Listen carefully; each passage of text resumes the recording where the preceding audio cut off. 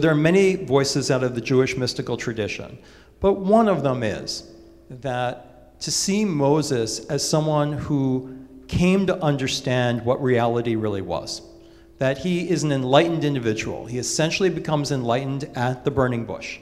And that story is about him understanding the nature of reality and achieving enlightenment and wondering, and because, as I said, the word Torah and the word for light are different roots, but they sound so similar that they become a very, very important holy pun, a holy connection, that they sound the same. So the fact that when Torah is revealed to him, meaning he is enlightened about the nature of reality, and similar to the Buddha who achieved enlightenment, the Buddha's teachings both reflect reluctance, that people are going to be able to actually follow them or understand them, just as Moses he found it difficult to speak for someone who ends up speaking a lot and speaking very, very well. So I take that as his reluctance, and that what they actually teach is basically on some level relating what they came to understand about reality, one under a tree and one at a thorn bush or at a bush, relating that to something about their biography. And so the teaching somehow combines their enlightenment about reality and what they think is worth teaching about. So for the Buddha, being affected, both growing up in the myth at least, so you got to go with the story. The story is they are protected from seeing the world as it is. Both are raised in the palace confines. And for Moses, he's protected from the social injustice that slaves make up the society, that support the society, and that as a Hebrew growing up in the palace, he didn't realize the injustice and also the fact that a tyrant can condone murder, that people can kill each other, he does a murder, that people are allowed to beat each other based on what one tyrant says is okay, and a sense that, well, it's always been this way, so it can continue to be this way. When a Torah crown, when a Torah crown bell rings, an angel gets its wings. So if you hear there's Torah crowns being changed. So for one, the protection is he's shielded from disease and death and poverty. And so when the Buddha has the enlightenment about the nature of reality, the message is oriented around being freed from the cycle of death and rebirth, and we're going to get to that in a second. And so I won't have to say it now. And how do we basically deal with the world when we allow ourselves to be hyper-aware and not in denial about death, disease, and suffering? For Moses, grows up with essentially these forms of injustice, that people are violating what Rav Nadav says every time he teaches the Ten Commandments, which is that you have like a direct apprehension that some things are just wrong. Back in moral philosophy, they used to mock this when I was in the 80s when I studied it, moral intuitionism, although some great writers, Jewish Shklar and others, supported it, which is that phenomenologically, when we look at our experience, when we see an animal being tortured, that something says you don't have a right to do that. And that you have an apprehension of things that are just essentially wrong and need to be changed. And that forms a lot of you can do whatever you want with the environment. Is it just a rational, you can approach ethics rationally, saying, well, if we destroy the environment, then future generations will die. Of course, if you're in this generation, let's have a great party. Let's cut it all down. Let's boost the economy at the expense of the future. Let's borrow all the money. Let's have negative interest rates, and then we can all clean up. Just spend all the money now. So that sometimes the idea that, well, it's just not rational because of future generations, it depends if you care about future generations. So you can do a rational approach to ethics or a direct apprehension. Moses has a direct apprehension of the wrongness of the society in which he lives. And so after his enlightenment, he has a certain kind of teaching. And they're a little different. So in the first session, I read from Moses' teaching, which is when you look at Mishpatim, what is said directly following the Ten Commandments on Mount Sinai. It is this social legislation about how you treat strangers, how do you treat the people that work for you, how do you treat animals, how do you treat the environment, how do you treat the non-Jew who lives among you, and the fact that you can't have a king because the only laws of the universe come from God, come from the laws of the universe. If it's wrong to torture a child, it's wrong to torture a child. Like, that's just the way it is. Like, there's nobody can say different. I mean, they can say different, but no one makes the laws, so that the laws of the universe are universal. And so Moses' teaching reflects his past experience. His three things instead of death and disease and poverty are essentially the Egyptian beating a Jew beating a Jew, and then boys bullying girls. And in all three cases, he tries to stand up against injustice, then gives up about the world, then achieves enlightenment, and then finds a message that combines the enlightenment about reality with how you approach this. So that was session 1.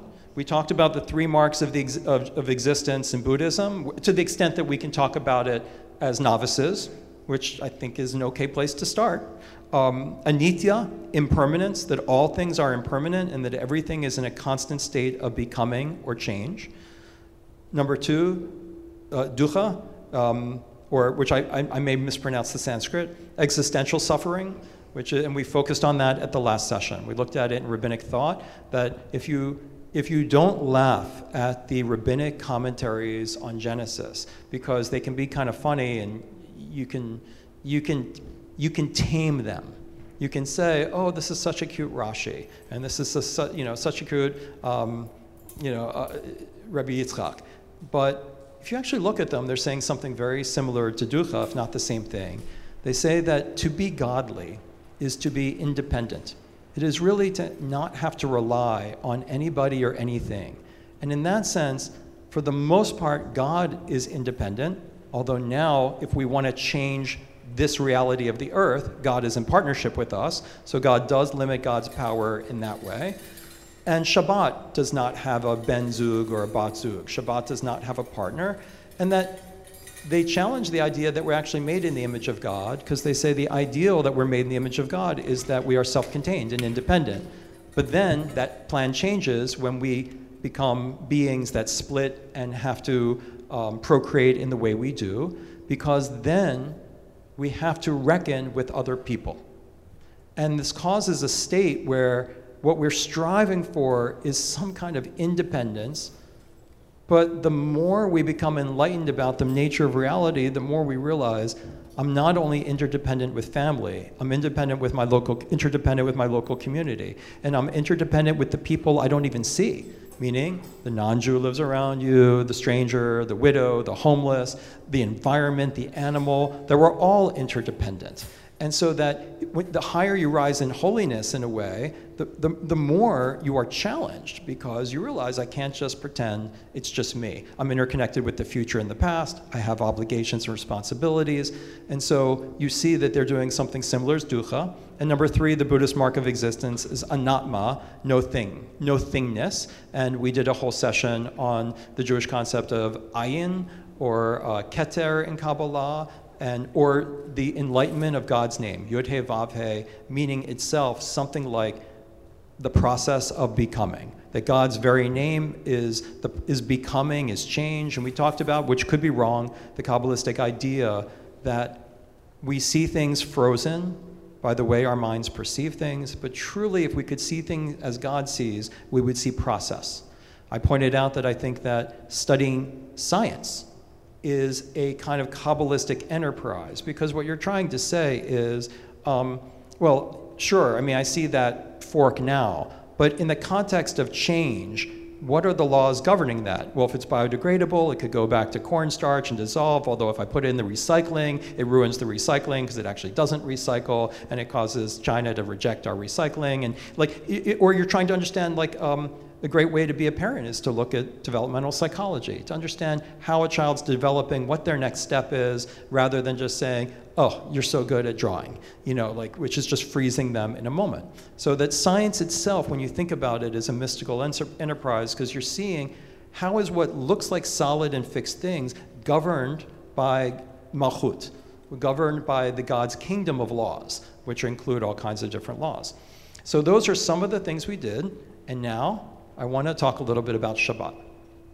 So to get to the end of it, or the end of that piece, I'm going to try to grab Heschel's The Sabbath, although I only have quotes from it.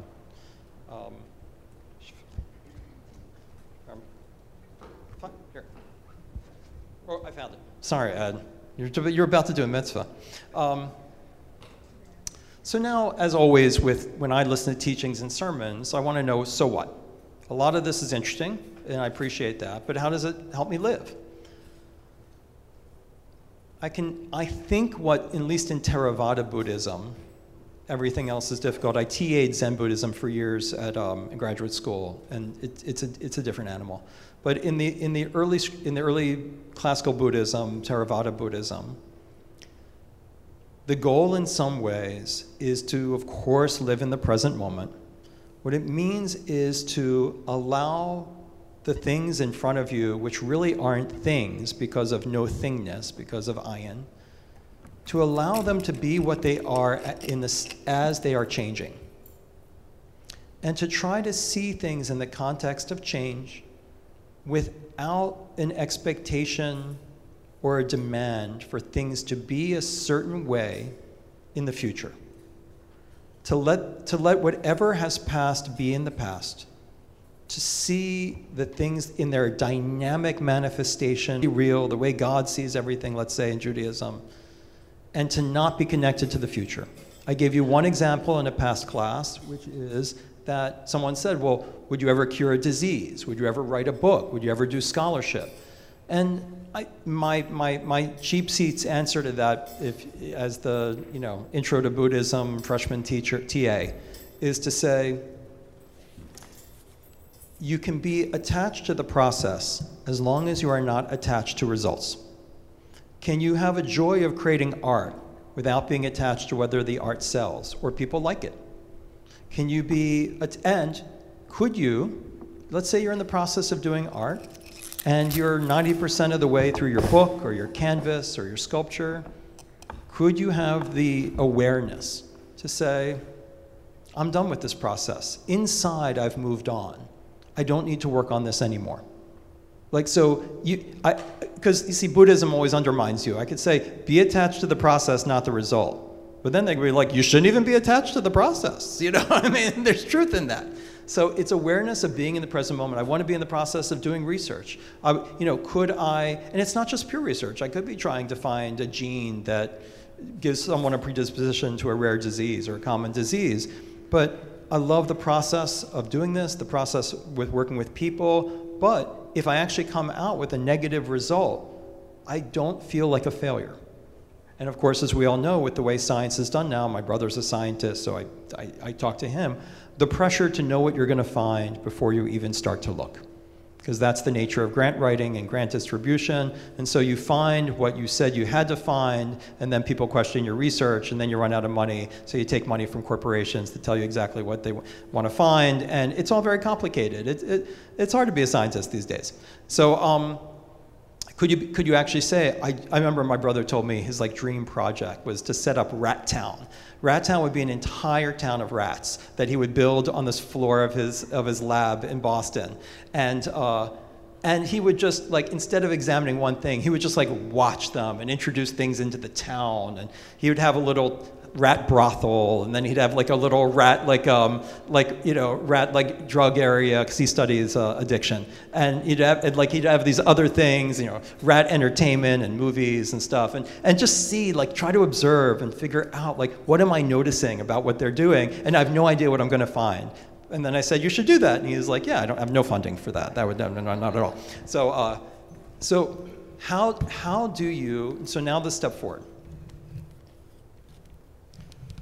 I'm going to mess this up. I'm going to do my best.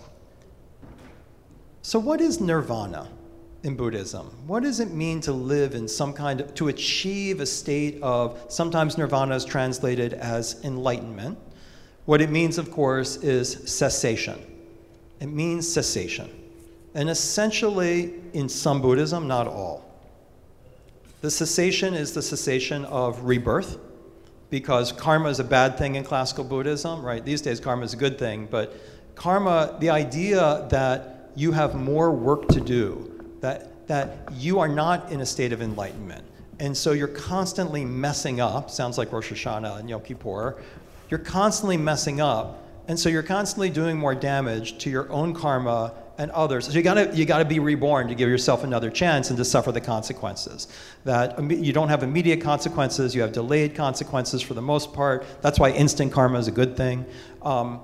And if you're a psychoanalyst, then you're like, I know exactly what you mean. Like sometimes 30 years isn't enough psychoanalysis. They're going to have to come back and we're going to continue where we left off. So it's that idea that rebirth is not a good thing for the Buddha.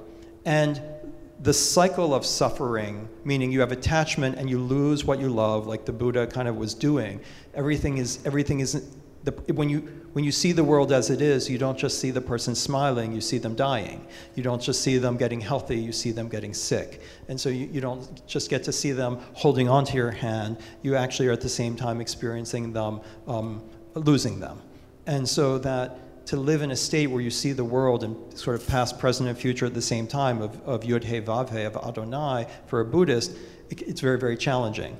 And so if you're just going to live bad faith, then you're going to be on this cycle of samsara, the cycle of dukkha, of suffering, of losing what you love, as well as messing up. And so nirvana is the cessation of rebirth. It is just bringing it all to a halt. And to basically be, as we spoke last time, you want to be like a perfectly centered axle on a wheel. So the wheel spins so smoothly around you that you have an utter equanimity in the middle and no bumps. So one of the definitions of dukkha is it means a bad wheel or a bad axle. So when you don't have a perfectly centered wheel and you're driving, it's a bumpy ride. So I said last time that one of the ideas of the suffering is you have this bumpy ride because you're not really grasping reality, you're not really grasping Torah, as we say. And so life has the suffering in it. So how do you get to that middle? How do you achieve nirvana? How do you get to cessation? How do you live a life of living in the present moment and fully, where you're also letting everything go? You're not attached to something being the same way tomorrow as it is today. So what does the word Shabbat mean? So we just sang it, right? Well, we sang part of it. Uvayom hashvi, and on the second day, Shavat vayinafash, Shavat vayinafash. God ceased and was refreshed. God ceased and was refreshed. So the very word Shabbat indicates a time of cessation. And like, I don't read all the Jubu stuff, but I'm sure other people, no one ever pointed out to me, but I'm sure it's been pointed out before, that the word Shabbat and the word nirvana certainly have a superficial connection, but I don't even think it's superficial. So that Shabbat does not mean to rest. Sometimes it's translated God stopped, but God ceased. And vayinafash is, it's a nifal, or whatever, it's a reflexive nifal.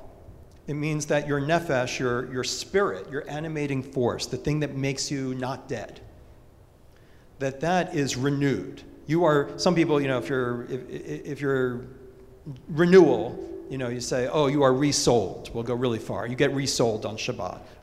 But I'm happy with the thing that animates you, your nefesh, refreshes itself. You are renewed. You are refreshed. So it's the ceasing that refreshes you.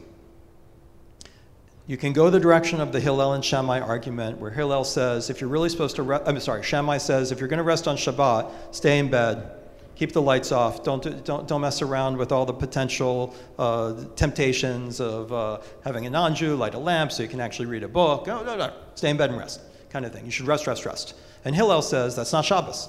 You don't have Shabbos unless there's joy in it, unless there's celebration, because you don't just get refreshed from sleep. You get refreshed by something else. So I'm going to leave their discussion behind and then turn it over to your imaginations. So what if, well, I think it is. Shabbat is supposed to be challenging those who have the eyes to see and the ears to hear. It's a teaching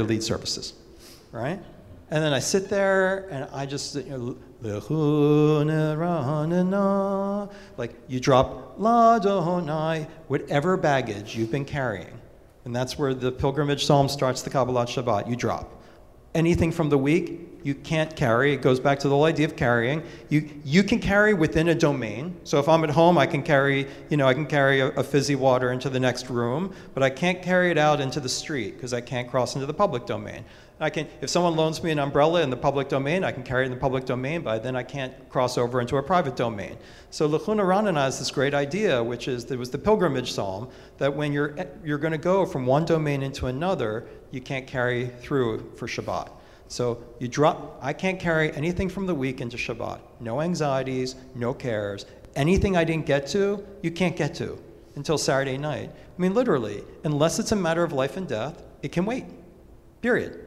And we say, oh, it's so nice, I love Judaism. It says everyone loves that rule because they're like, you get to break Shabbos for saving a life. Isn't that great? It's like almost like we're celebrating, you get to break Shabbos. I like that law because it's like, save a life, of course, but the thing is, everything else can wait. So you cross into your domain, and now I'm here. And I'll tell you, for those who come on Friday night, I think they can say that, I'm not faking it till I make it. You can probably see like the stress falling off of me. It's such a lovely time. Sometimes I put poetry on the wall, or I'll be like, I just have to, back in San Diego, I don't think they like the poetry so much. And I'd be like, I'm sorry, but I got to read one, because I need it for me. I need to read a poem right now because my soul needs it. So like, I'd read one, I'd be like, I just love this poem, and I feel better. And then it's like, who's ever at services, you don't give a sermon about the people who aren't there. Right? People should come to shul more. They should come to shul more. You should go tell all your friends. It's like, no. We are a gathering of pilgrims who have the same destination. And I enjoy everyone who's there, whether it's 11 of us or 180 of us or 185 of us like last night, everyone who's there. It's not about who's not there. In the present moment, these are my friends.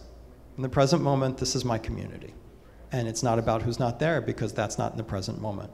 And every one of them, I want to know what their good news is and their bad news is, and I want to know where they're at, and I want to hug them. And then people always say, well, Rabbi, you must be home by 7:05. No, I usually get home about like 8:45, because now I sound like the Chabad rabbi. Why are you in such a rush?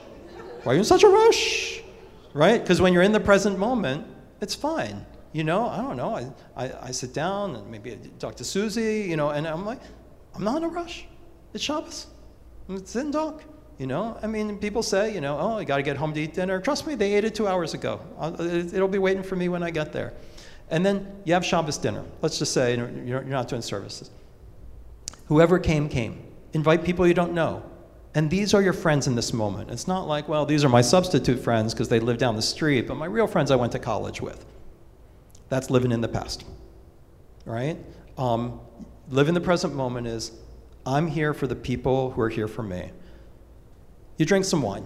You don't have to if you're in AA, but the tradition is you are loosening a little bit of your inhibitions. Not too much. Again, in Judaism, if you're drinking on a Tuesday night, someone says, I see you're drinking on Tuesday night, we need to have a conversation. But on Friday night, you're not driving, right? You drink a little bit, you enjoy who's there. The kids are always like, you never give me dessert. You get dessert. You want seconds? You want thirds? It could be the end of the world, right? In other words, we're not worried about the future for the moment. Like if now is all we have, this is all we have. No rush for people to go away, to run home, except they should get home. Everyone should leave by midnight, because if you have a romantic partner, then at midnight, the kids, if you have kids, they should be asleep. Everyone should be asleep, and then it's time to get busy. So according to the Zohar and Jewish tradition, Friday night, if no other time, Friday night at midnight is time, which is I shouldn't say whoever. If you have a regular committed relationship, as we say in conservative denomination, doesn't matter who your past relationship was with. It doesn't matter what your future relationship, if there is going to be one, is going to be with. But if you are with someone, be with them, right? It doesn't matter exactly what they look like. Maybe they don't look like what they look like 20 years ago. I guarantee you don't look like what you looked like 20 years ago. And the thing is that, right?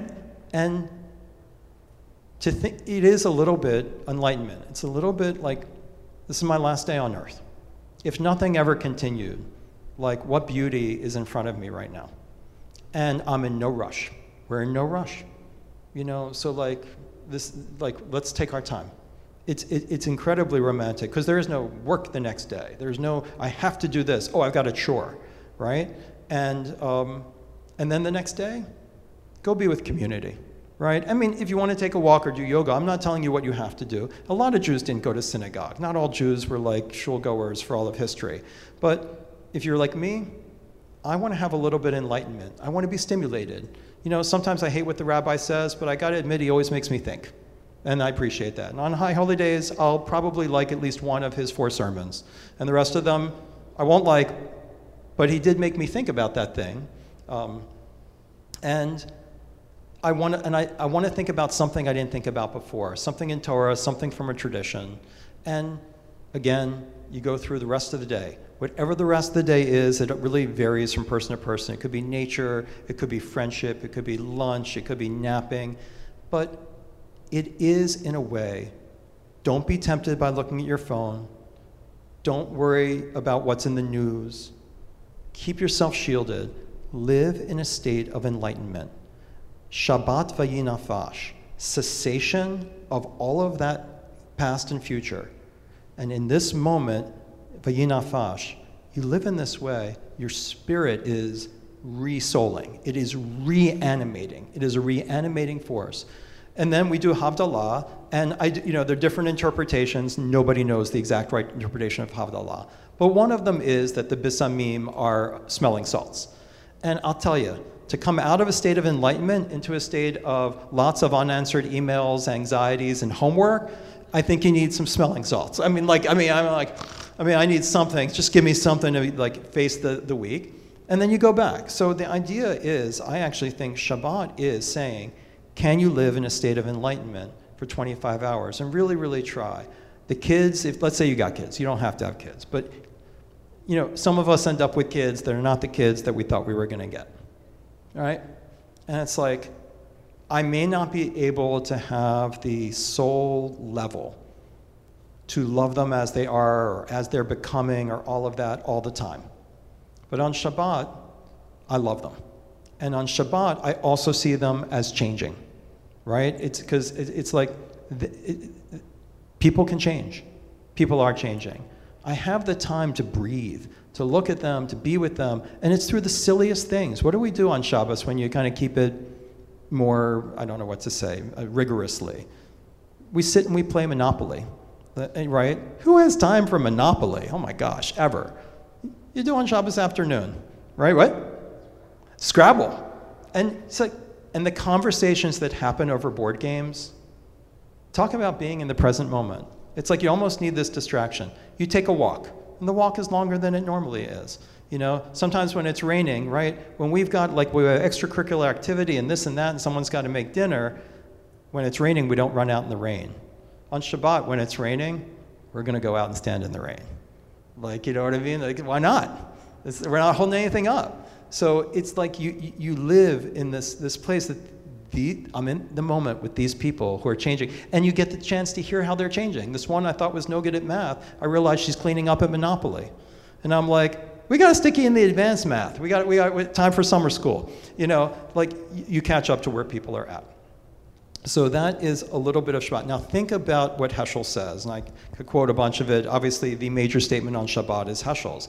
Now think of what Heschel's trying to do, speaking to a general audience, like Moses, but also trying to say something crazy deep for those who are ready to take it on, which is Shabbat is a temple in time because it is a period of being. I wish he had said becoming, but he's smarter than I was, so it's about being, not having. You live in a realm of being, not in a realm of having. Think of Hebrew for a moment. Even if you know basic Hebrew, how do you say, I have a daughter? Good. So when you say, I have, you say, there is for me a daughter. Like she exists for me. In the realm of having, I get a call from the 4th grade teacher or whatever, and it's like, oh yeah, that's my daughter. She's the one that fell down. Or she belongs to me. Her existence is in its relationship to me. I have her. So in Hebrew, you can't say, I have a daughter. You say, she's there for me. Like she exists for me. She is for me. So when Heschel's saying we live in the realm of being and not in having, he is saying there's the yesh without the li. People get to exist outside of their relationship to me. So when we start to live in how they're just be, I just let her be. And I just let myself be what I am. And I see what happens when I do that. But during the week, I don't always get the chance to do that. So the brilliance of what I think is Judaism, I am a rabbi, so I'm allowed to advocate for it, is that it's basically saying, do you have to go and live in Nepal in a hut to be enlightened? Well, actually, what I think the rabbis, maybe the Buddha too, were saying was going and finding a hut up on the top of a volcano and living all alone, you think you are independent, but you are still interconnected. The breath you breathe out is being picked up from another. The breath that's coming your way is coming out of a coal-fired plant. The water you drink is a water that's shared with everyone. The model of the solitary monk existing forever like that is a little bit disingenuous because you are actually interconnected. So what can you do? You can always do retreats and things like that. There's nothing wrong with silence retreats and tools and exercises.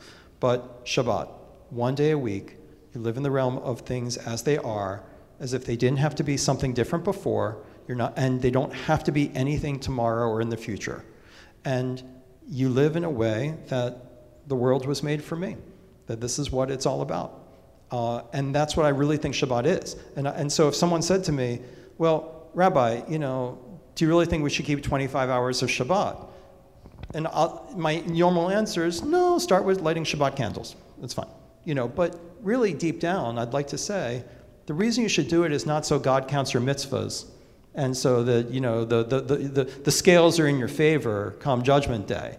It's like, no, I think you should live it, because the more you do it, the more you will be refreshed. It's a challenge to enter a different way of reality. And it changes your whole life. We get to be enlightened 1 day a week. He who wants to enter the holiness of the day must first lay down the profanity of clattering commerce, of being yoked to toil. He must go away from the screech of dissonant days, from the nervousness and fury of acquisitiveness, and the betrayal and embezzling his own life. He must say farewell to creative work and learn to understand that the world has already been created and will survive with the help of him. 6 days a week we wrestle with the world, wringing profit from the earth. On Shabbat, we especially care for the seed of eternity planted in the soul. The world has our hands, but our soul belongs to someone else.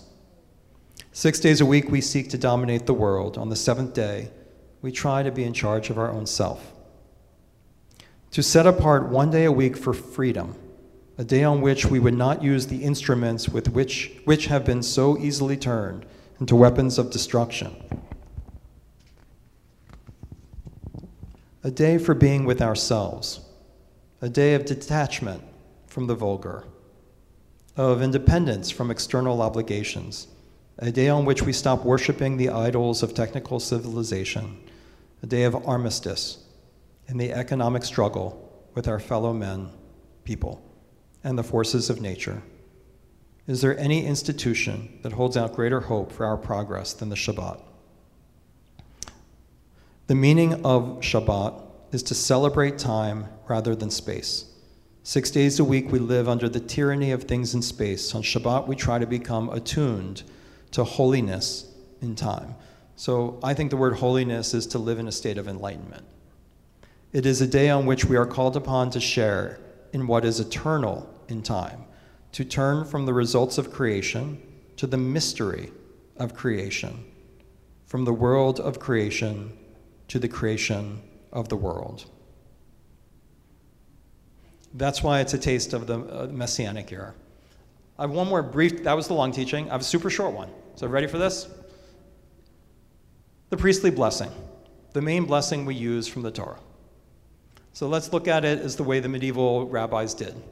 Yivarechacha Adonai v'yishmerecha. So what does it mean to be blessed? May God bless you. So may God bless you. Okay, blessed means you get more than you need. Okay, that's the basic definition of what a blessing is. You get more than you need. Then why do we need v'yishmerecha?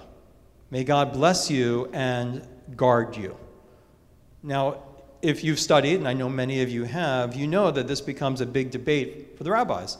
Why isn't it enough to say, may you be blessed with more than you need? May you have bounty. It's like very Thanksgiving. May you have bounty. Good things happen to you. Why do you need v'yishmerecha? So the medieval rabbis say, because It's very, very painful to get the blessings in your life and then lose them. You know, you're wishing someone you should have love, and you lose it. You should have children, and you lose them. So when you think about it, there's really an extremely deep vein in this teaching. You need the v'yishmerecha, because you're telling someone, may you get what you want, and may God guard it, like guard you from losing it.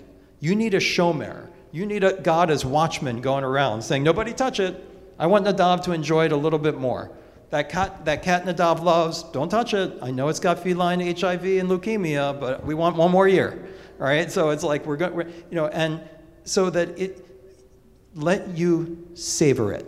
Let you enjoy it. So you need to get to hold on to it. And it is anitya, it's the impermanence, it's the pain of losing. It's straight out of the Buddha's story.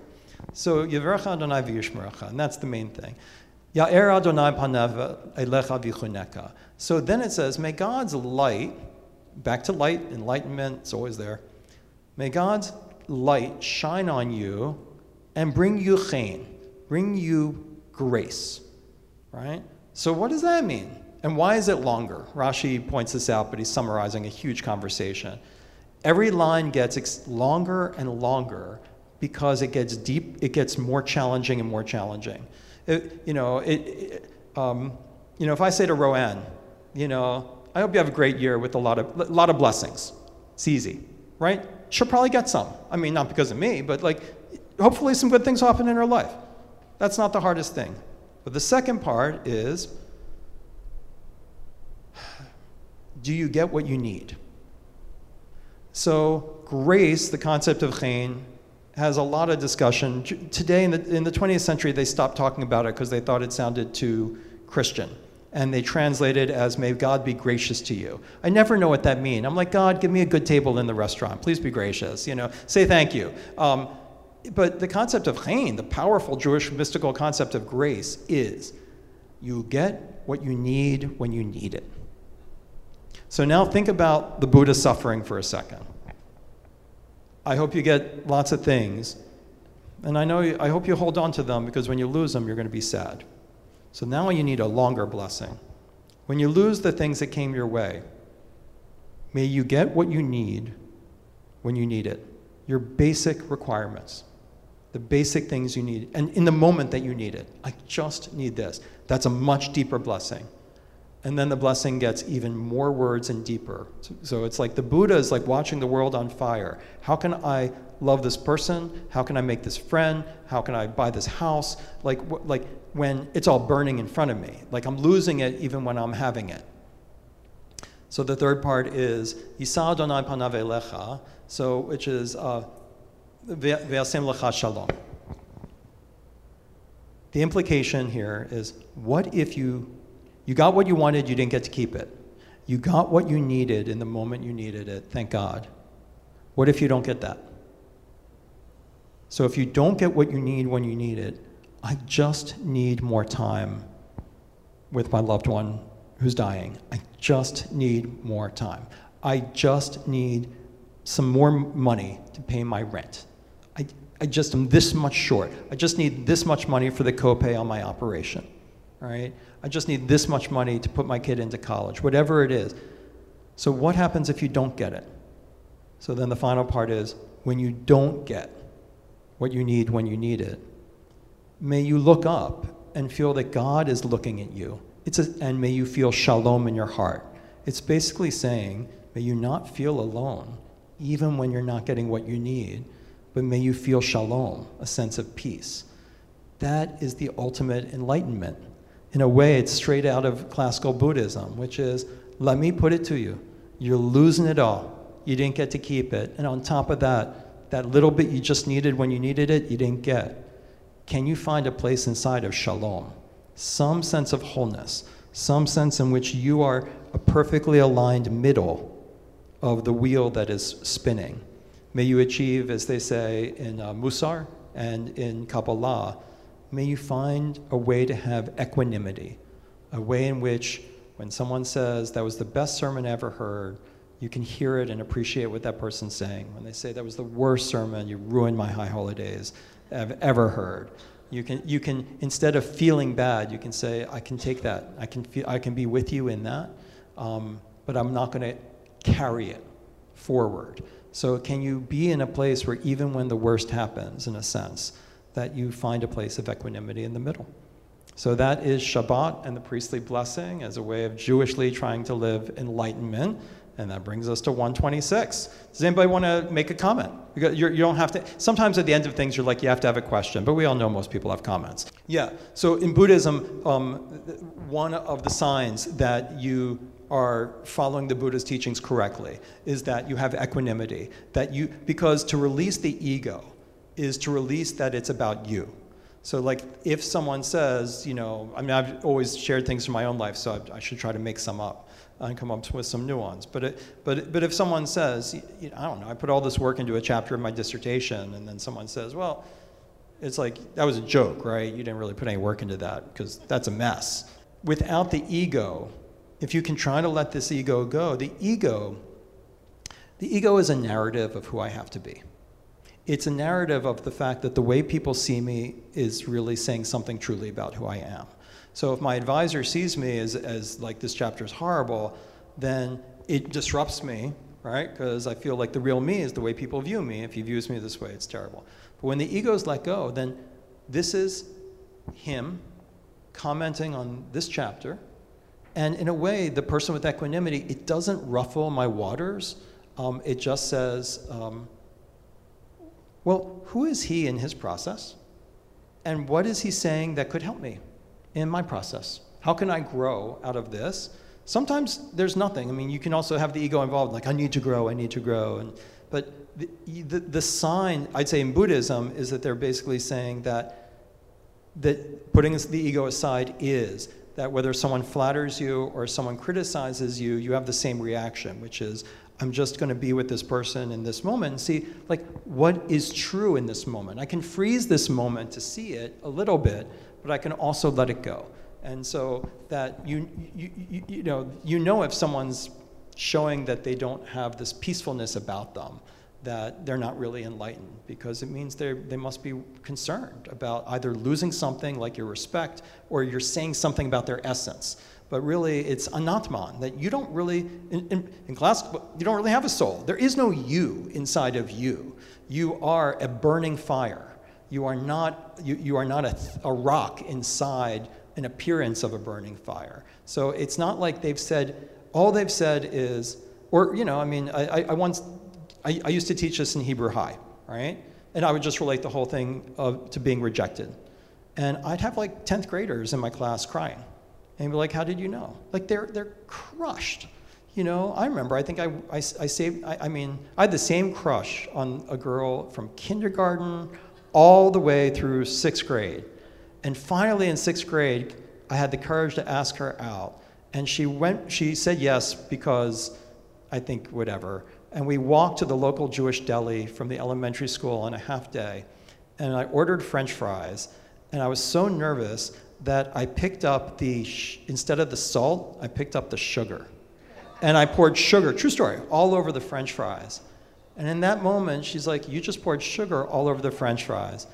And I'd love to tell you that she said, it's okay, I know you're nervous, it's fine. She said, I want to go home. She's like, I don't want to be here. She's like, I want to leave.